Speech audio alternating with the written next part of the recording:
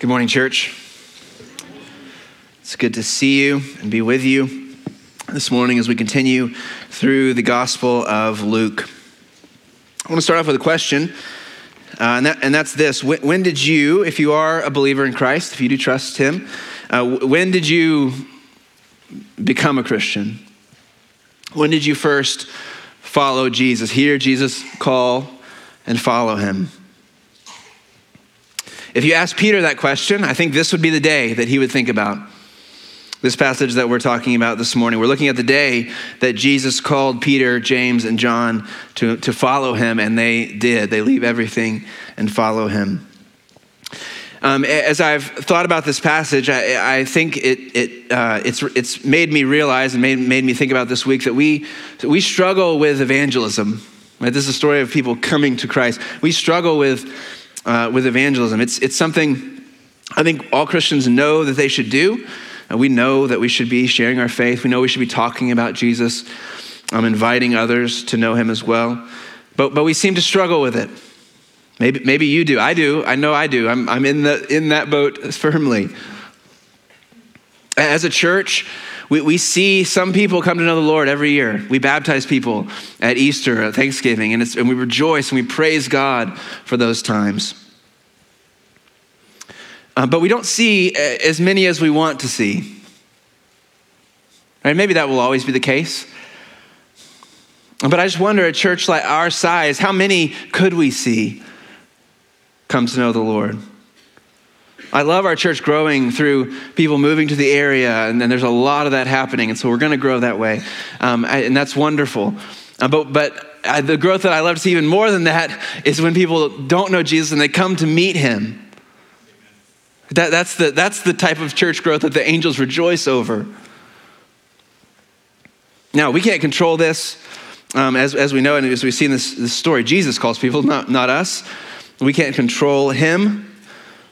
But are we seeing as many people come to know the Lord as we could?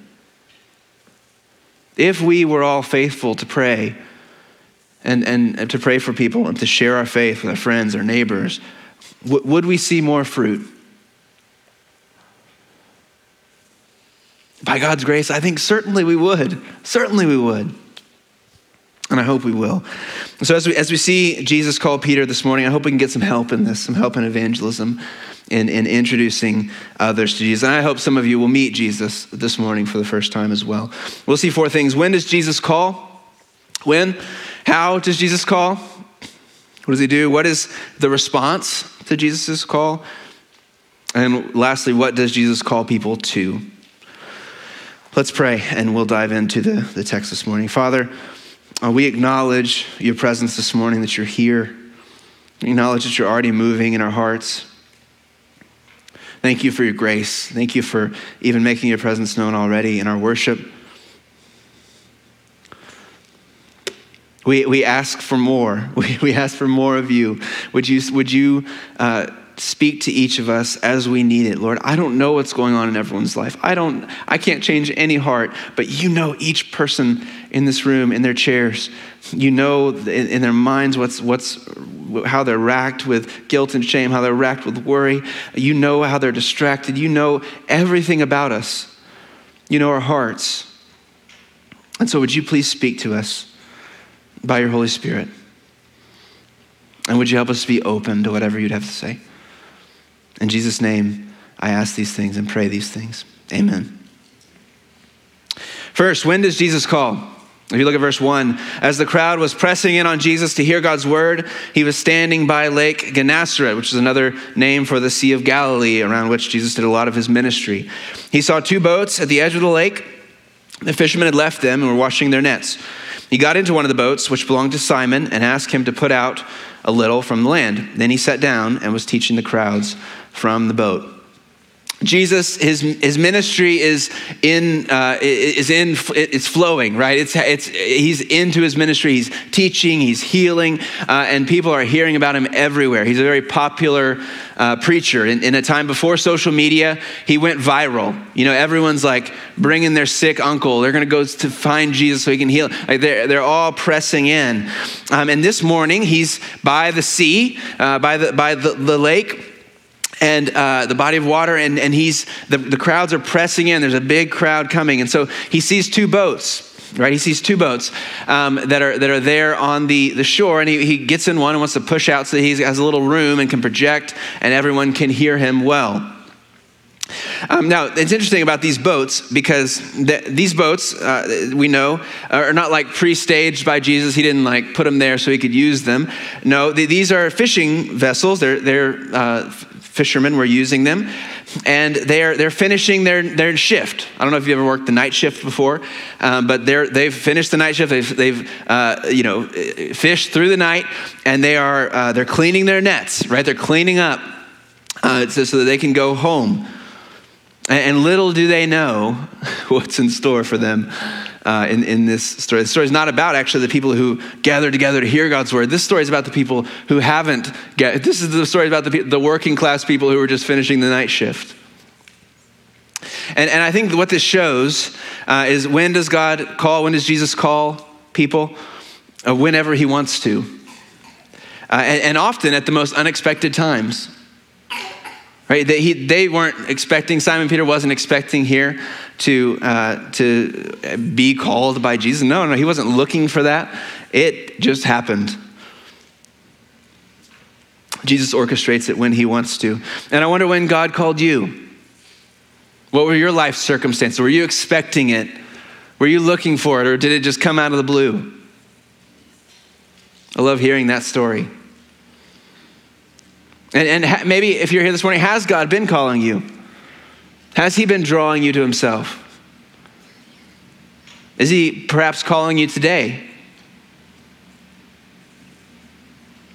Second, how does Jesus call? How does he call? Verse 4 and 5. When he had finished speaking, he said to Simon, "Put out into deep water, and let down your nets for a catch." "Master," Simon replied, "we've worked hard all night and have caught nothing. But if you say so, I'll let down the nets." Jesus finishes his preaching and then commands Simon to put out into deep water and cast his nets out. So fishing back in these days was not like, it's not a reel and rod and reel, like the father-son fishing tournament coming up. It's not going to be like that. It's going to be, this was fishing with big weighted nets, right? They would throw them out, and then several guys would have to pull them back into the boat. And Peter is a professional fisherman, right? This is what he does for a living. He knows the best times to fish. He knows the worst times to fish. But Jesus, the carpenter, the handyman, who is now a rabbi, as a teacher, says, "Hey, Simon, let's go out and do a little more fishing." And I don't know what the analogy is, but it's someone telling someone in another profession how to do their job, And Peter's he's willing. He doesn't say no, but he does voice his professional opinion. Like, "Jesus, we fished all night long and haven't caught anything. But okay, if you want to, let's just do it." So they do it. Verse 6. When they did this, they caught a great number of fish, and their nets began to tear. So they signaled to their partners in the other boat to come and help them, and they came and filled both boats so full that they began to sink. He obeys Jesus' command, and gracious mayhem ensues. Right? This was a big problem. Really, they throw the nets and they start to pull them, and they're too heavy, and the nets start to tear. They're going to lose all the fish. They call their partners, "Get over here and help," and they work it all in. Who knows how long that took? But they end up with 2 boatloads full of fish. Right, it says the boats are starting to sink. They get the boats to the land before they sink, and all these fish escape. And I wonder what Jesus' face, like, what is his facial expression when this happened? What's he doing? I'd love to know that. So what do we see? How does Jesus call? Well, here Peter encounters Jesus' power, doesn't he? He encounters Jesus' power in a way that he can't deny. Something happens. This happens when Jesus calls. There's often an encounter with Jesus and his power. Something happens that makes you realize who Jesus is, whether it's a dramatic event or just a simple act, right, that your eyes are open to. You have an encounter where you can't not deny anymore that Jesus is the Savior of the world. We heard one of the ladies that we baptized on Thanksgiving say that it was God saving her child at birth that just made her know, I just knew that he was real. It can be dramatic like that. But for some people, it's simply reading a story in the Bible that they've heard a million times. For some people, it's reading a tract. It's having a conversation. It's an answered prayer, a healing, someone's small act of kindness. But you hear the voice of Jesus, and there's an encounter with his power, and you just know that he is the Savior of the world. You know that your life can never be the same. This is what Peter felt. And perhaps you're feeling this. Maybe you're here because something happened this week that you can't really explain. Brother or sister, what was your experience? What did Jesus use? Who did Jesus use to open your eyes to the truth? What's the response? Number 3, what's the response? Verse 8, when Simon Peter saw this, it says he fell at Jesus' knees and said, "Go away from me, because I'm a sinful man, Lord." For he and all those with him were amazed at the catch of fish they'd taken. And so were James and John, Zebedee's sons, who were Simon's partners. Now we may be a little surprised at Simon's response, at Simon Peter's response here. You might think he'd just be kind of excited, like this is the biggest catch of fish. I don't know if you've ever caught a fish before. It's exciting to catch one fish, 2 boatloads full. That's really exciting. And that's a lot of money, right? These are fishermen. You might think that he would just be elated. But the fish, they're a sign of something else. And Peter recognized it. And then they're an afterthought. He leaves them. Right? He says he leaves them all, as we'll see. Why? Why does he respond this way? Well, he realizes, I think in this moment, that he's not in the presence of an ordinary man. Right, this carpenter just did something that doesn't make any sense. If you look in the Old Testament, you look at what happens when people encounter the presence of God. There's a pattern. There's a pattern. I think of Job. Job is a book in the Old Testament that's about suffering. It's a profound and rich book about suffering. Job suffers greatly. He suffers horribly. And then he for 35 chapters just agonizes over it and prays and asks God, accuses God, wants to talk with God, wants God to explain what is going on, why this has happened. And in the end of the book, God shows up to Job. God shows up, and it's interesting, he doesn't actually answer Job's question, which is often how it works, right? He doesn't answer Job's question about why this has happened, but he does reveal himself to Job. And Job has a response. And in Job 42, verse 5, he says this, "I had heard reports about you, but now my eyes have seen you. Therefore I reject my words and am sorry for them. I am dust and ashes." He realizes in the presence of God, I'm not worthy. I have not spoken well. I'm nothing before you.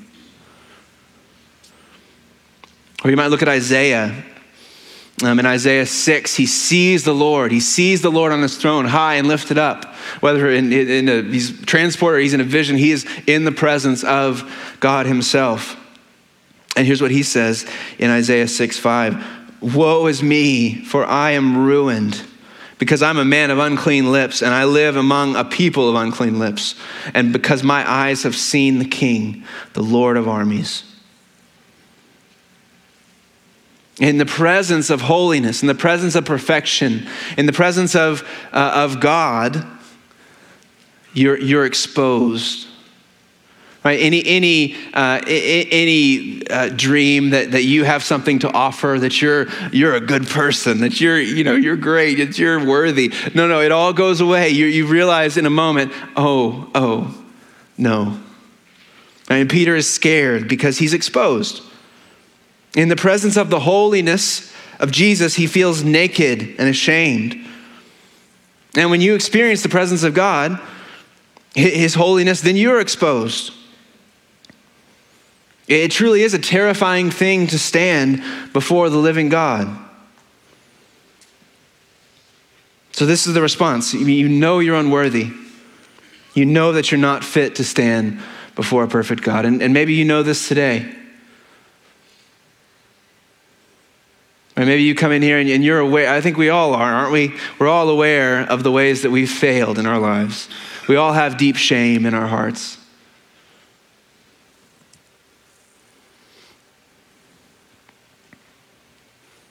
We can't bring that before the Lord, right? Notice Jesus' answer to Peter. Jesus says, don't be afraid.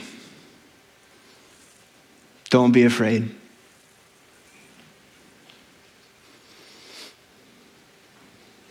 Why can Jesus say that to Peter? Jesus is the Lord. He is the judge. He is holy. He does know Peter's sin better than Peter does himself. Right? Does he say to Peter, don't be afraid, Peter, your sin's not that bad? No. Right? Does he say to Peter, don't be afraid, Peter, everything that happened to you is just a result of the external forces and you're just a victim in your life. You'd be better if you just had a better upbringing. No. He doesn't make light of Peter's sin. Then how can he say that? Don't be afraid. Peter, you don't have to run. You can stay with me. Jesus could say that because he knew what Peter didn't. He knew, like he says in John 4, I didn't come to the world to condemn it, but so that the world could be saved. I came to save. I came to give my life for people like you, Peter. Failures, screw-ups, sinful rebels against God. And I'm going to do it. I'm going to give my life and rise from the dead so you can be forgiven. Don't be afraid. Right? And I would say that to you today. Maybe you don't like to pray. You don't really like to think deeply about God or about the Bible or about have a deep religious conversation because you're scared. Deep down, you're scared. What might happen? What might be exposed? And Jesus says to you, don't be afraid. He really has come and he's sacrificed himself for you so that you could know him. These are words of grace. These are gospel words, good news words. Don't be afraid, Peter. Lastly, what does Jesus call people to? What does he call us to? What did he call Peter to? Verse 10, don't be afraid. Jesus told Simon, from now on, you will be catching people. Then they brought the boats to land, left everything, and followed him. Don't be afraid. From now on, you'll be catching people. I love how Jesus uses Simon Peter's profession and just uses it. He says, yeah, you're a fisherman. Now you'll be a fisher for men, right? Fishers of men, as some of the old translations say. He turns sinners to evangelists, fishers to fishers of men. I think he could have said this to any profession. I think you can think of it today. He could have gone to a computer programmer and said, "Hey, don't be afraid. From now on, you'll be debugging people." Right? Oil field guy, don't be afraid. From now on, you'll be digging for a different kind of treasure. Medicine, don't be afraid. Now you'll be healing souls. Don't be afraid. Those of you in financial planning, now you'll be helping people invest eternally. Right? He could have just got this is just he's using their job. When one of your kids is having a bad day, you can sit beside them, put your arm around them, and tell them how much you love them, and that's good. And that expresses, communicates love to them. Another thing you can do is to invite them to help you with something. Right? If you're a parent, you know this. Hey, buddy, you want to help me make breakfast? Yeah, we're making waffles. Come on, let's go make some waffles. Right, that communicates love in a different way, doesn't it? Not only do I love you, I want you beside me. I need your help. Like, come on, let's do this together. Listen, put yourself in Peter's shoes right here. You've seen an undeniable miracle. You know this is no ordinary man. He's saying he's the Messiah, the one sent from God. You realize your sin, your unworthiness so acutely.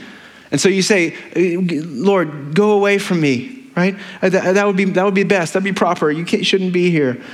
But he speaks words of grace, words of forgiveness. And then he says, come on, we got work to do. We've got work to do? Right? Can you believe this? Jesus says, let's go. You get the job. You get the job. I saw you catch those fish. That was pretty good. Let's see how you do with people.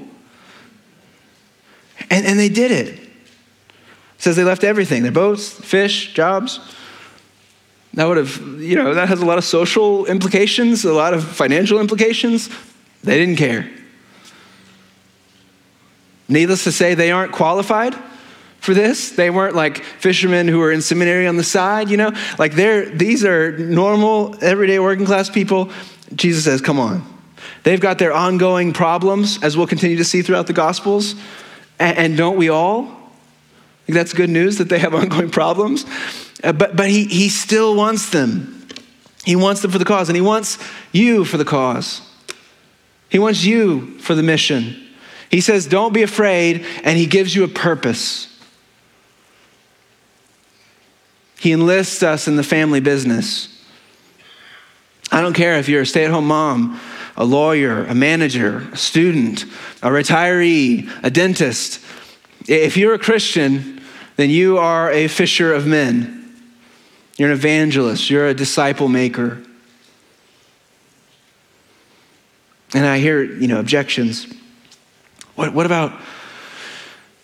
does that mean for my life? What about my plans that I have? What about my, nice, tidy suburban life? What about, how do I fit evangelism into my busy life? That's a reasonable question. And my pushback to that would be, I think even that objection reveals a little bit of our wrong thinking, reveals a little bit of maybe lies from the enemy that we've believed. How do I fit evangelism into my busy life? I think a good question would be, is your life your own? If you're a Christian, haven't you been bought with a price, so you're not your own? Haven't you been crucified with Christ, so it's no longer you who live, but Christ lives in you? The life that you now live in the flesh, you live by faith in the Son of God who loved you and gave himself for you. The disciples leave everything. They leave everything. And we must be willing to give everything up, to lose your life.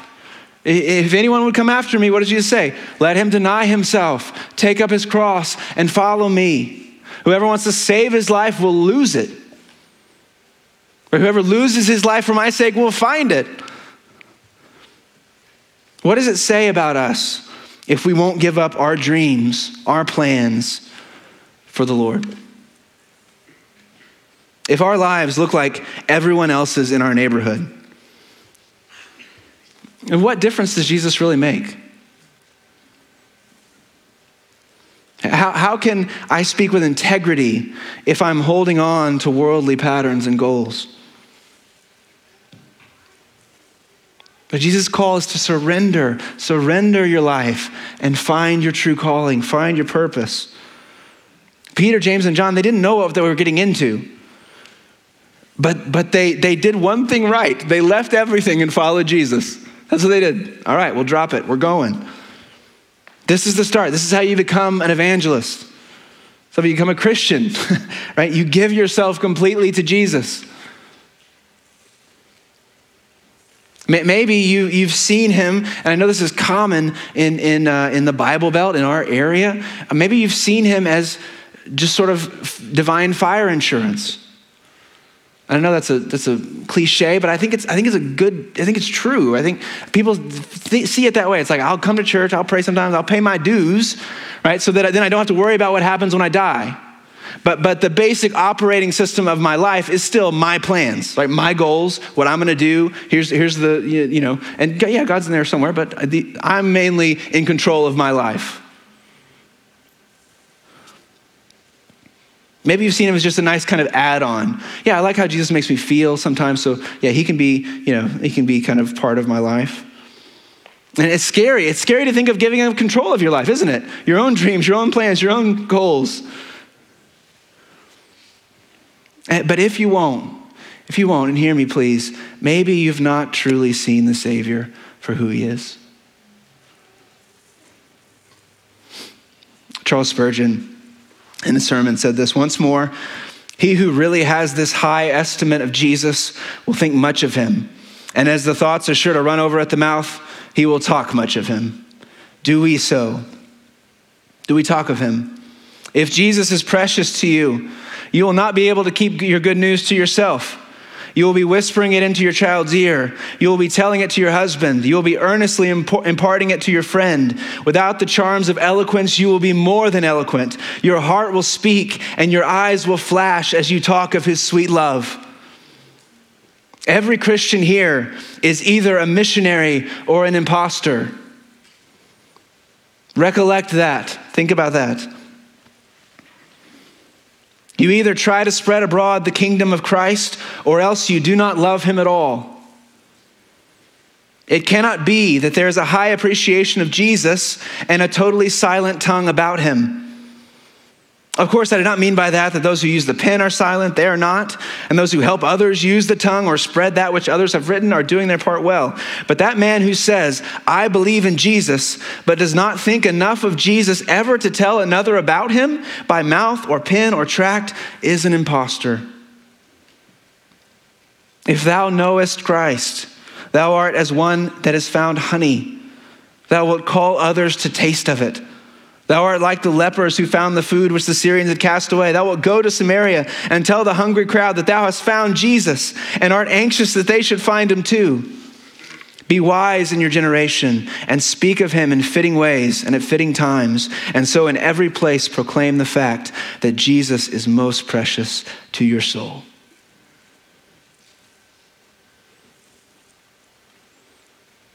Is Jesus most precious to your soul? Have you seen him in his beauty?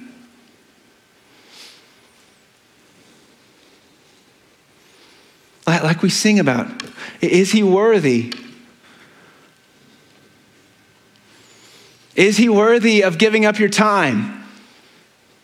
Is he worthy of giving up your energy? Is he worthy of giving up your plans and your goals? Is he worth it? Is it worth risking being embarrassed for him? Is it worth risking being rejected for him? Of course it is, right? He's worthy. He's the only one who's worthy. He's worthy of our every breath. He made us, and we are his, the people, the sheep of his pasture.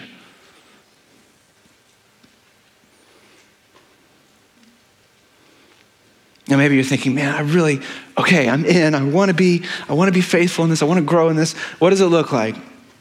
What does it look like? Well, I try to give you a couple practical things.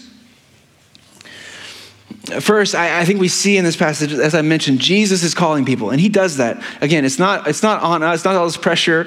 Like Jesus is going to save people whether you're involved or not. So you can take the pressure off, right? He's going to save people. It's a matter of, will you be involved? Will you get in? Will you be on the mission with him? We are entering into God's work, right? So we need to ask ourselves and pray. And where is Jesus calling people? Where is he showing himself to people in power? How can I enter the work beside you, Lord? Show me who I need to talk to today. So often I think we just have tunnel vision for our days. It's just like, I have my list and I'm going to be productive and I need to get this done so I get home. Like we just have these, we can get blinders on. But John 4:35 is a great verse. It says, open your eyes and look at the fields. They're ready for the harvest. Jesus is working. Where is it? We need to enter in prayer and let him lead us to where he's working. Next, I think it looks different in different stages of life.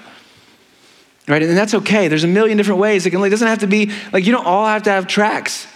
Like, I think it's you get some. Like, why not? You could have some. But you don't have to do it that way. We are all different people, and God calls us in different ways into different things. I know my mom, I see, is really good at this. She's an empty nester. She's on tennis teams, in the area. And she's just great with the tennis ladies. She just, plays the matches, goes to the little luncheons and, carpools with people to matches. And she just talks with these tennis ladies and she learns about their lives and she prays for them and she shares the gospel with them. And they text her when they need prayer. Like, that's her ministry. That's how it works for her.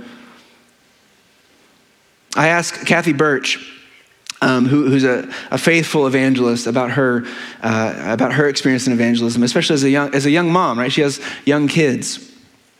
And first of all, if you want to get inspired about evangelism, I would just recommend calling Kathy Birch and talking to her about evangelism, because it will pump you up to go share about Jesus. But she said that it's hard in her season of life to have long, deep conversations with people. And all the young moms said, amen, right? So she said she's like, I don't get to have all these long conversations I used to, but I just try to see every person that I encounter. If it's the drive-through person or the cashier at the grocery store, I just try to see them as a soul who Jesus loves, and I just pray and ask if God would give me the chance to say something if I need to. I just don't want to waste that 60 seconds. She told me that a little while ago she went to a checkout, and the cashier was a covered lady. She's a Muslim lady.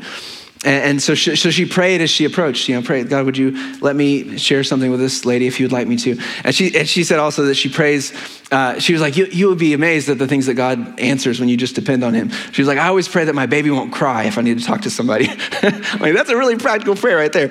But so she went up to this lady and their baby didn't cry. And the lady said to her, oh, babies love me because they can tell I'm a good person.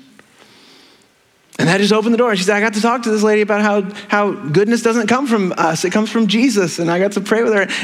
And she said, no one came behind me in the checkout line. It was like God just put this little, bubble around me. And I was able to have this good conversation with this lady. I'm like, man, that is so wonderful. She said that every time she takes even a small step of obedience, of just saying, God bless you, leaving a track with a tip, she just said it grows her faith. It grows her love for Jesus. I talked to one of my buddies who's a project manager at a construction company, and I said, "I mean, how does it work for you? What's evangelism look like?" He was like, "Well, actually, yesterday I got to talk to this guy about marriage." He said that there was a wedding anniversary in our office. It was someone's wedding anniversary, and another guy made a kind of ball and chain joke about it, and then one of the young guys was like, "I'm never getting married," and my friend was like, "Well, why?" And they got to talking about it, and he got to share about how he loved marriage, what marriage was for, and who created marriage, and got to talk about marriage. It's just, that's how it works for him. That's how it looks for him. I don't really think it's that complicated. Right? I don't think ultimately it's that hard even. I'm convinced that it's not a knowledge problem. It's not a training problem. I think it's an obedience problem. And maybe that's just God convicting my heart, and that's good if he is, and help me, Lord. But maybe that's for you too. I don't need to know anything else. Right? I just need to obey where God leads. Brothers and sisters, are we ready to participate where Jesus is working and calling? Do you feel far from the Lord? Do you know what could help? Is if you go with him in mission. Right? He's there. That's what he said. Right? Go make disciples of all nations. And then what's the next verse? Behold, I'm with you always to the end of the age. That's where he's most with you, right? That's where he's gonna show up. Do we walk closely with and love the Lord? Maybe that's you today. You're just like, I just have been distant. I need to get closer to the Lord.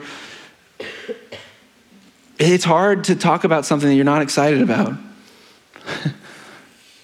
It's easy to talk about something you are excited about. Maybe you haven't left everything. Maybe there's something that the Lord's impressing on you. You need to give up. You need to turn that over to him. Do we love people? The people in front of us, the real people who God made and he loves, the people Jesus died for.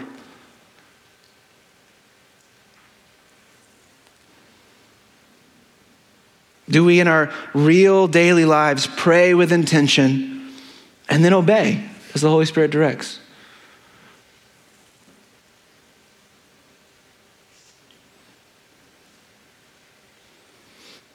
I pray that we will. And I pray that in this passage, when Jesus tells Simon to put out the nets on the other side and he casts them out and he draws in 2 boatloads full, I pray that will be us. Jesus will say, cast your net, make disciples, and we will cast our nets. And there will be so many people coming to the Lord. We'll say, hey, Tomball Bible Church, hey, we need y'all's help. There's like 100 new Christians. We need some people. You got some help? We'll need more of the churches in Tomball to come together and gather up the fish. What if he sent revival like that? He can. I pray he will. Let's pray.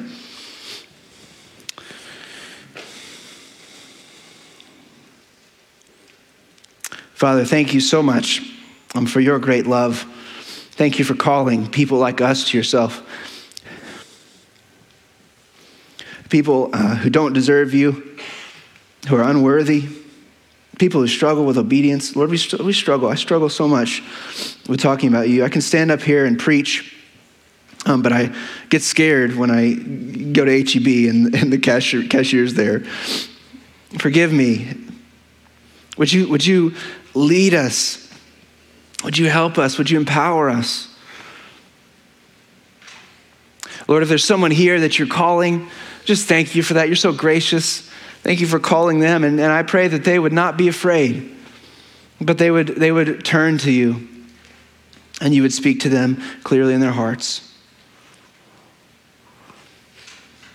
Lord, we need you. We love you. There's no one like you. Thank you that you love us and that you want us with you on your mission. We pray this in Jesus' name and for his sake. Amen.